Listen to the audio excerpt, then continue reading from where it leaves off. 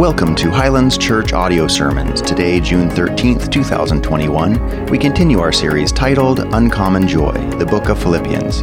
Today's sermon, The Truth About Contentment, will be taught to us by Pastor Bob Wade out of Philippians chapter 4, verses 10 through 13. Enjoy.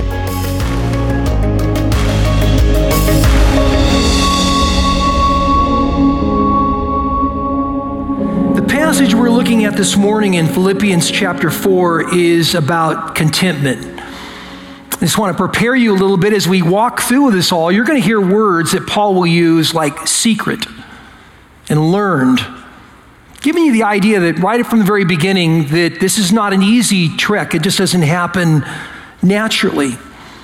But before, though, I jump in and tell you what contentment is biblically here, let me tell you what it's not. Contentment is not about finding my satisfaction in things. Now, unfortunately, that's sort of the message that the world gives off, right? That I will find contentment and happiness and joy in a new car. It doesn't take long to watch, commercials on TV to find that true satisfaction, is going to be that I buy this certain kind of car. Maybe it's a new house in a new neighborhood, going up the ladder a little bit. Maybe it's a whole new relationship. My happiness level is probably going to go off the charts, if I can just get a better job. If I take a better vacation, have fewer wrinkles, more money. It's a message that really, truthfully breeds discontentment in life. The Bible actually gives a very different picture of who we are to be. Solomon, biblically is the wisest man who ever lived. In Ecclesiastes chapter 5, verse 10, it says, "He who loves money will not be satisfied with money." The writer of Hebrews in Hebrews 13 says, "You're to keep your life free from the love of money and be content with what you have."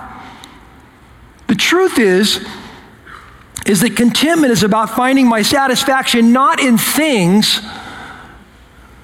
but in Jesus. I find satisfaction in Christ, in His forgiveness, in heaven, in the brand new life I've been given, in finally having a purpose that I completely understand why I'm here on this earth.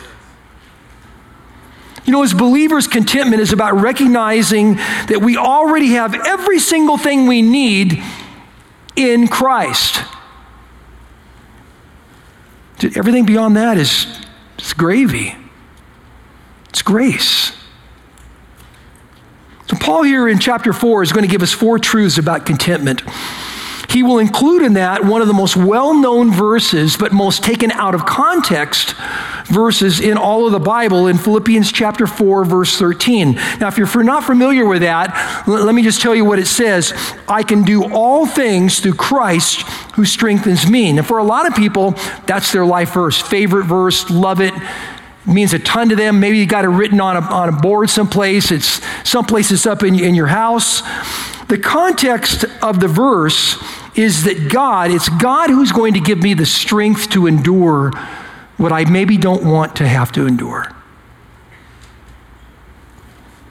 People will take that and they'll think, well, no, what it means is when I come to faith in Jesus, I'm going to get this special sort of supernatural blessing spiritually that allows me to do anything.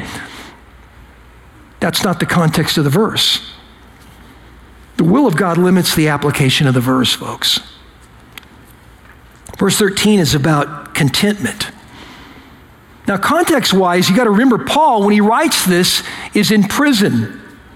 Now, typically those that were in prison during that time were not fed by the state or the country or whoever like we have in our system today. Today, if you get incarcerated, whether it's a state prison or a federal prison, they're going to be responsible for feeding you 3 meals a day. But back in those days, it was completely different. Their only responsibility was they would lock you up.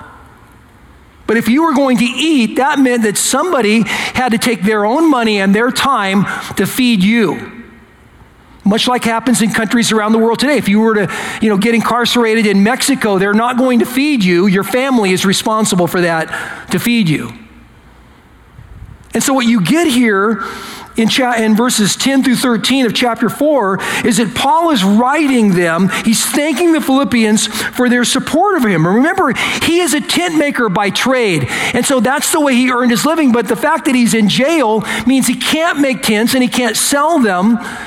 And so he has no way to provide for himself to eat. It's a big part of the reason why you see Timothy and Epaphroditus there with him. So let me stop and let's read through the passage now that you've got the context here.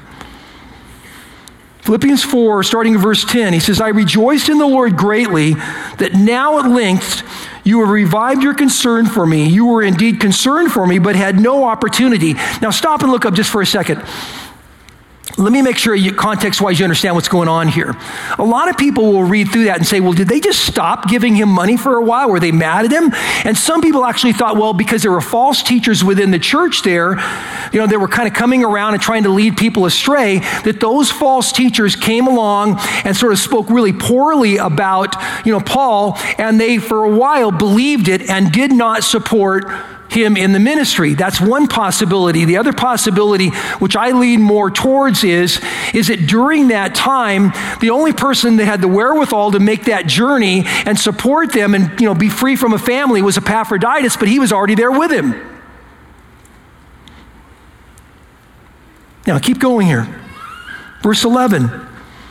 Paul says, not that I am speaking of being in need, for I have learned in whatever situation I am to be content. I know how to be brought low, and I know how to abound. In any and every circumstance, I have learned the secret of facing plenty and hunger and abundance and need. I can do all things through him who strengthens me.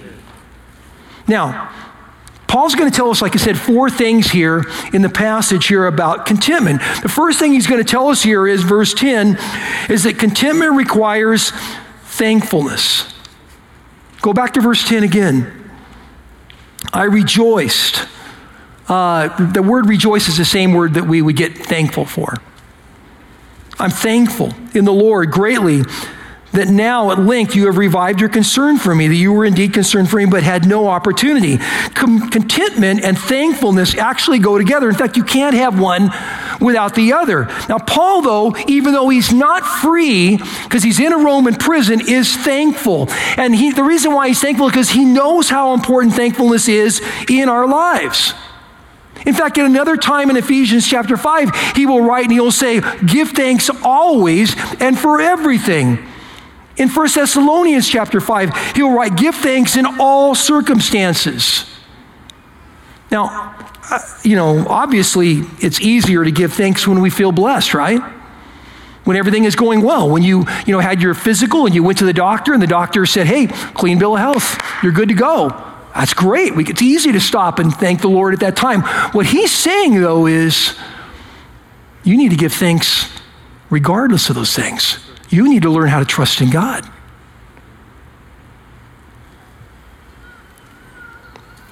One of the signs of the Holy Spirit being in control of our lives is a thankfulness in our lives in any situation. Again, it's easy. When life's good, give thanks. All of us will go, yeah, absolutely.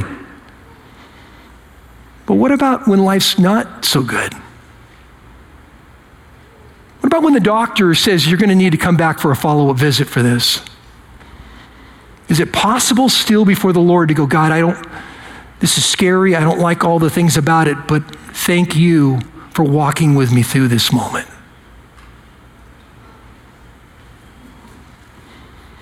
When our kids are doing great, man, it's great. It's awesome when our kids are, trusting the Lord and walking with the Lord and we give thanks to the Lord. But what about when they're running from God?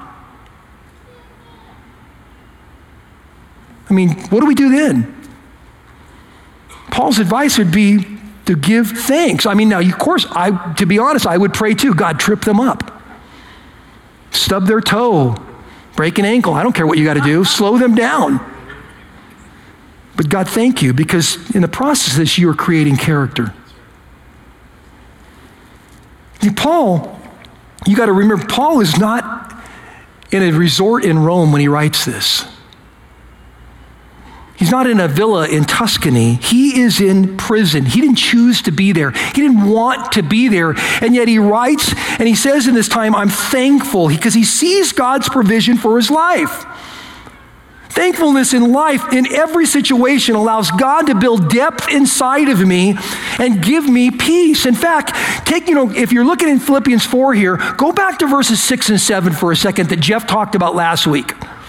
In verse 6, he says, do not be anxious about anything, but in everything by prayer and supplication with thanksgiving. Let your requests be made known to God. And the peace of God, which surpasses all understanding, will guard your hearts and your minds in Christ Jesus. There is something about thankfulness in difficulties that leads to a trust and a peace with God. Now, the second thing that Paul's going to tell us here in verse 11, and that is that contentment requires learning. Learning. Look what he says again in verse 11. He says, not that I am speaking of being in need, for I have learned in whatever situation I am to be content. Contentment is not something that happens just instantaneously when you and I come to faith in Jesus. I mean, it's not like you can stop all of a sudden and somebody explains the gospel and you pray this prayer, all right, Jesus, will you forgive me, come into my life, take control of me. Jesus' name, amen. You go, wow, I no longer want a home on the beach. I don't need a Range Rover. Wow, it was awesome. It doesn't happen like that. I still live in a world where stuff is around me all the time. I mean, food looks just as good when you come to faith as before you came to faith. You know, a big house is still a big, wonderful. I mean, it's all these things are still out there. Paul talks about it here and he says, he uses the word learned. Learned gives the idea that you have to go through something. In fact, for those of you that were English majors in college, this word learned here is a cumulative aorist, which means you learn it once and you keep learning it in the process. It happens over a period of time. Contentment, is not something that's just a part of our natural makeup. You know, it seems like so many of us think, well, I think contentment just sort of happens like puberty, right? You go through a little bit of life and you get to a certain age and boom, you're just all of a sudden content. No, it doesn't happen like that. It happens because along the way, we teach our children certain lessons with the idea that they would mature. I mean, think about what moms and dads do. Like when parents come along and they take their kids and they go, oh, here's what we're going to do. We're going to start working on something called manners. Because we want our kids to be polite and respectful. And so when you speak to somebody, we'll say, will you say yes, sir, and no, ma'am, and all those things like that. Okay. And I want you to learn to say, please. Would you like a piece of this? Please. And to say thank you. It's not like those things just happen naturally. Oh, well, I didn't used to say those things, but then I turned 21. Boom, it happened. No, it doesn't happen like that. We learn those things. I can't even tell you how many times that, you know, in the process, I would step in front of somebody at a store and I would feel this little pull on the back of my shirt back by my mom or my dad, and they say, when you walk in front of somebody, you say, pardon me. I learned manners because my parents took time enough to build those things in me. What about hygiene? Well, son, you've got to start brushing your teeth here because your breath's bad. Okay, well, and we don't want to get the sugar bugs, you know, and so you brush and you like it, and you got to start, wearing, antiperspirant. This is called antiperspirant. You're going to put it on, otherwise you're going to stink. And you don't want to stink. And so we learn these lessons. As we're growing, all again with the idea that we would move from an immature spot to a mature spot. Same thing about responsibility. How many times have you got a dog, and the first thing that mom and dad do is look at the kids and go, okay, you're going to be responsible. Your job is to feed the dog. And your job is after he feeds the dog, you get to pick up what's next. And your job is to, go into your room and pick up your clothes, and you're going to make your bed, and you're going to take out the trash, and all these things. Again, all of it with the idea that we would grow as a result of our parents' teaching and become mature. Well, why would it be any different with our Father, God, teaching us? I want you to learn to trust me. I want you to learn contentment. Not to be on a continual cycle thinking that you're going to be happy if you can get the next thing. And if I don't get the next thing, I'm never going to be satisfied, never going to be happy. You need to find true happiness in me. Now, the third thing that Paul's going to get to here is in verses 11 and 12, and that is he's going to tell us that contentment is learned in any context. Go back to verse 11 again. Not that I am speaking of being in need, for I have learned in whatever situation I am to be content. I know how to be brought low, and I know how to abound. In any and every circumstance, I have learned the secret of facing plenty and hunger, abundance, and need. So Paul says whether we have a little or whether we have a lot. In fact, in verse 11, he uses the term learned. In verse 12, he says it's a secret. Well, what's a secret? How to be satisfied with a little or a lot. It's not an easy lesson to learn. In fact, in some ways, it's almost un-American, if you think about it.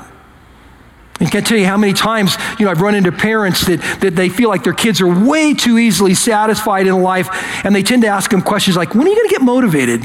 When are you going to get some drive and a work ethic and, get out of the basement type thing? We tend to look down on people in life that don't have the same level of drive that we do. And yet it's so interesting because it's that very same level of drive that creates so much anxiety and wrong priorities inside of us. Jesus in Matthew chapter 6 stopped and he said something very interesting to a group of people. He said, seek first the kingdom of God and his righteousness, and then all these other things will be added to you. You know what the context of what he was talking about?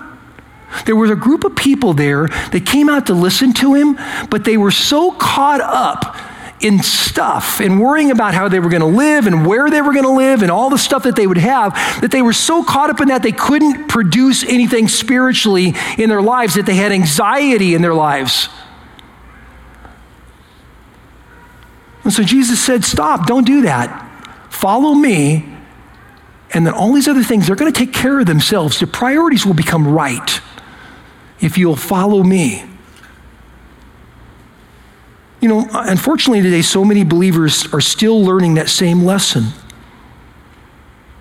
I can't tell you how many people would say, well, yeah, Jesus is the only true satisfaction in life, but they still struggle over and over again reaching for things they think are going to make them happy.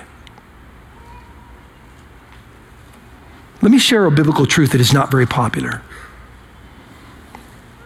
Peter in 1 Peter chapter 4, verses 12 and 13 said these words. It'll be up on the screen. He said, beloved, do not be surprised at the fiery trial when it comes upon you to test you. Okay, let me translate test you. It's a little bit like saying when you're having to learn something. When it comes upon to test you as though something strange were happening to you, but rejoice, be thankful. Insofar as you share Christ's sufferings, that you also may rejoice, be thankful, and be glad when his glory is revealed. What Paul is saying here is God's plan is to grow you, and it may not be the plan that you would have chosen.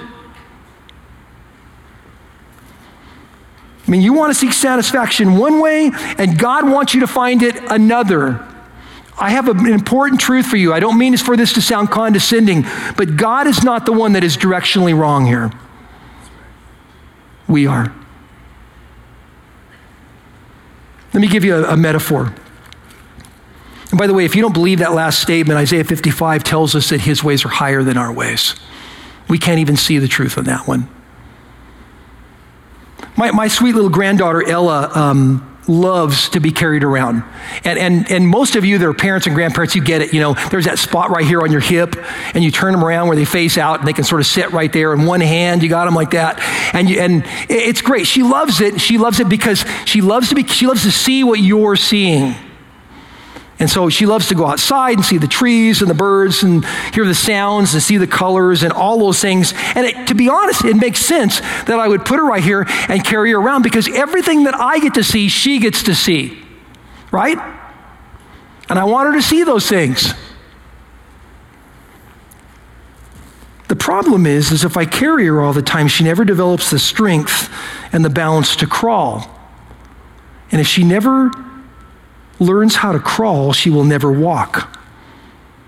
If she never walks, she'll never run. The problem, though, is crawling is dirty. It's on the ground, and it's slow. I mean, we're waiting. Come on, She doesn't do this quickly, right? And it's kind of demeaning. Why should she have to crawl when I'm plenty big enough to pick her up and carry her every place she needs to go, right? By the way, don't we often say that to God? God, why do I have to walk through this life and go through all these different things when you could just make things easier by giving me a few $1 million?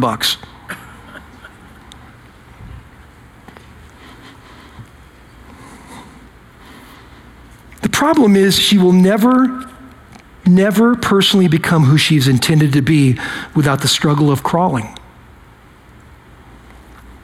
I mean, I love to carry her, but it would be selfish on my part to never put her down. It would be foolish on her part to never set up and begin to crawl. She will miss out on life. And the same thing is true with us spiritually. If God makes every path easy, how does my faith grow? How do I mature into becoming who I was intended to be spiritually? I will miss out on life. Verse 12 here, Paul uses the word contentment with the idea that it might be a path that I didn't choose. He says here that contentment has to be learned. I was going to use the word must be learned, but the truth is lots of believers never learn it. They will spend their whole lives struggling with contentment. The truth is, we're not born with contentment. It just doesn't happen, develop. You have to be schooled in it. It's a struggle. Verse 12 calls it a secret. Paul tells us we learn it whether it's in wealth or in poverty. And the question is, when will I learn it? When I have much or I have little? What's so interesting is that poverty and wealth, whether you have little or a lot here, are both equally regarded as a trial. But what's odd is poverty is typically, in our minds, in our human minds, poverty is almost always seen as way more troubling situation than wealth. Well, if I got to learn it one way or the other, I'd rather learn it by having millions, right? But which is easier to get enslaved to? Poverty or wealth? Each circumstance has its challenges. What's interesting here is this word here, learned. The Greek word also means initiated. Initiated. The meaning is that God will somehow initiate us into his servants, into spiritual growth, whether we like it or not. The question is, will I learn, or will I simply get mad at God in that moment? It's like getting drafted into the military. Most vets I know did not ask to be drafted. They didn't ask to go to boot camp. They didn't ask to get shipped out. They didn't ask to go someplace else in the world where somebody might be taking shots at them. They got initiated, like it or not. The question at that point became, are you going to be a good soldier, or are you going to be a bitter soldier? Historically here, this word, learned, was used very often by the Greek Stoic philosophers as reaching a point where they would somehow get to the point where they were self-sufficient, where they would just say, well, I personally have got the discipline, I don't need these things. That's not the message that Paul is giving here at all. What Paul actually says here, if you go to verse 13 here, is that we are to become sufficient in Christ. We are to be Christ sufficient. It's not something you can just do on your own and say, I accomplish it. It happens because we trust in Christ. Now, that brings us to the fourth thing here in verse 13, and that is contentment is found in Christ. Look what he says again in verse 13. I can do all things through him who strengthens me. Now, here's what he's really saying. Contentment isn't in something. It's in someone. Most of the time, we as people would say, oh, contentment is I'm just happy with what I have. That's not what he's saying at all. What he's saying here is you're happy in Christ, whether you have a little or a lot. The key term here in verse 13 is through him. He's the focus. He's the power. It's his strength that gives the ability to make it. I can do all things through him by his strength, but I have to trust in him. Paul later in Romans chapter 8, verse 28, and probably one of the most famous verses too, again, that many of us know, says some really powerful words that really fit into what we're talking about here. Romans 8:28 says, for we know that for those who love God, all things work together for good, for those who are called according to his purpose. Let me read that one more time. For we know that for those who love God, all things work together for good, for those who are called according to his purpose. Now, let me tell you the reason why I said that. Because if you don't believe that, you will never be content. Unless you believe that God is doing something in your life for your good, you will not trust him. You want a perfect example of that? Of all things working together like that? When Paul wrote this, he was in prison. Now think about this. Paul is traveling around the Mediterranean planting churches. You would think, okay, in a human mindset that you would go, well, why would God want to interrupt that? Why wouldn't he put a little cocoon around him and just bless him right there? Because all he's doing is going around leading people to Jesus and then, building up leaders and establishing churches. Why in the world would God let him get thrown into jail? Did you fail? Do you not care? You know what happened when he went to jail? He wrote scripture so that you would know how to live your life. God slowed him down long enough that he might write the vast majority of the New Testament work that we build our lives upon.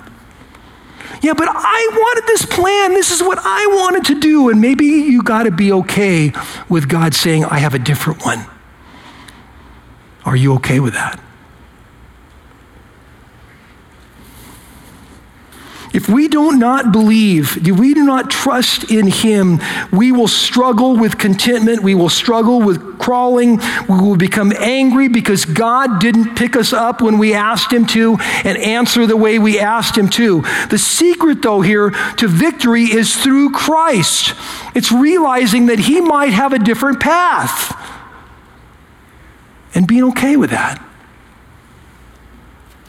If you don't believe that, you'll never find satisfaction. Verse 13 tells us that contentment is in Christ. It's not in a spiritual ability that I received. It's in Christ.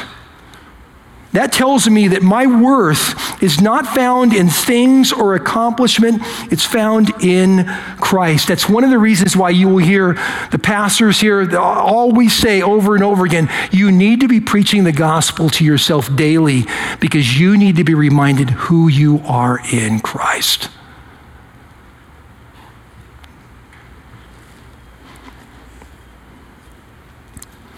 Contentment is the trusting that God is fully in control of the molding of our lives. He's right here. He's right next to me. even when I have to crawl. The discontented person will struggle with that. They'll struggle with the sovereignty of God. They'll wonder how God could be uncaring, how God could be, maybe he's unable, when the truth is God is right there. He's just doing something I disagree with right now. He's molding me.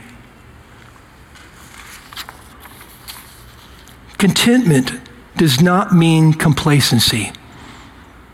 God is not asking you to turn everything off in your life. Contentment means you'll have a holy ambition to trust in him and learn whatever lesson he wants you to learn. I'm going to ask a worship team if they'll come back and they'll join me. Some of you may be struggling with contentment and ultimately struggling with God because somewhere along life's path, he didn't do what you expected him to do or wanted him to do, and you had to crawl. Maybe metaphorically, you're still crawling. Listen, let me encourage you. God loves you. He loves you enough to send his only son to pay the price for you to become his child. His plan is for you to run someday, is to do something wonderful and significant with your life. But before you can run, you got to walk. And before you can walk, you got to crawl. And so that means you're going to have to learn the secret of trusting in him and in his plan and finding satisfaction not in the things that you can gather up because you pursued them heavily, but in trusting in him. How does it start? It starts by you praying and changing your prayers from grumbling to thanking. You say, well, how do you do that? God, I don't know why this particular thing is happening right now in my life. And I've been before you many times. And I've come before you and asked you to do this, but I'm going to stop now. I'm going to thank you because there are things in this that you're going to teach me. You're going to shape me, that you want to do in me and provide even an opportunity greater for the gospel and to be able to speak into others' lives in this moment. Teach me to see those things, God, and to trust in you in this moment.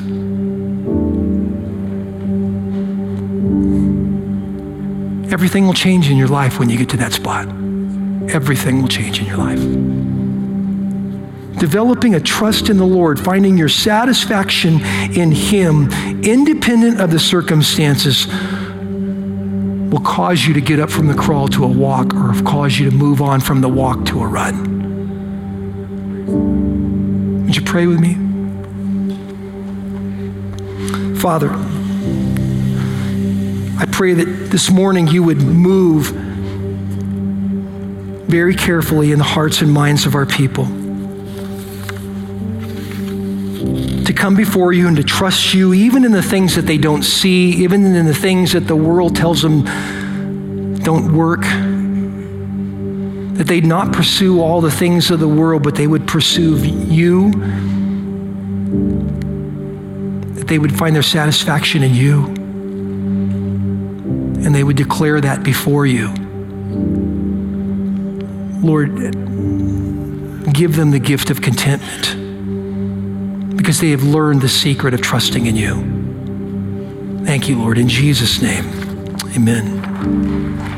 Contentment, church, is not in things. Contentment is in Christ. And we'll finally find that sense of happiness is when we trust that the path that he walks us on, whether it's little or it's much, that he's in control. He is building us. He is shaping us. We are getting schooled at that time to become all that we need to be. Don't fight that. Go to him in prayer and thank him for that. Even the stuff you don't understand, just be honest. Share it before the Lord, but don't grumble with him. Thank him and let him teach you that. God bless you. Love you all.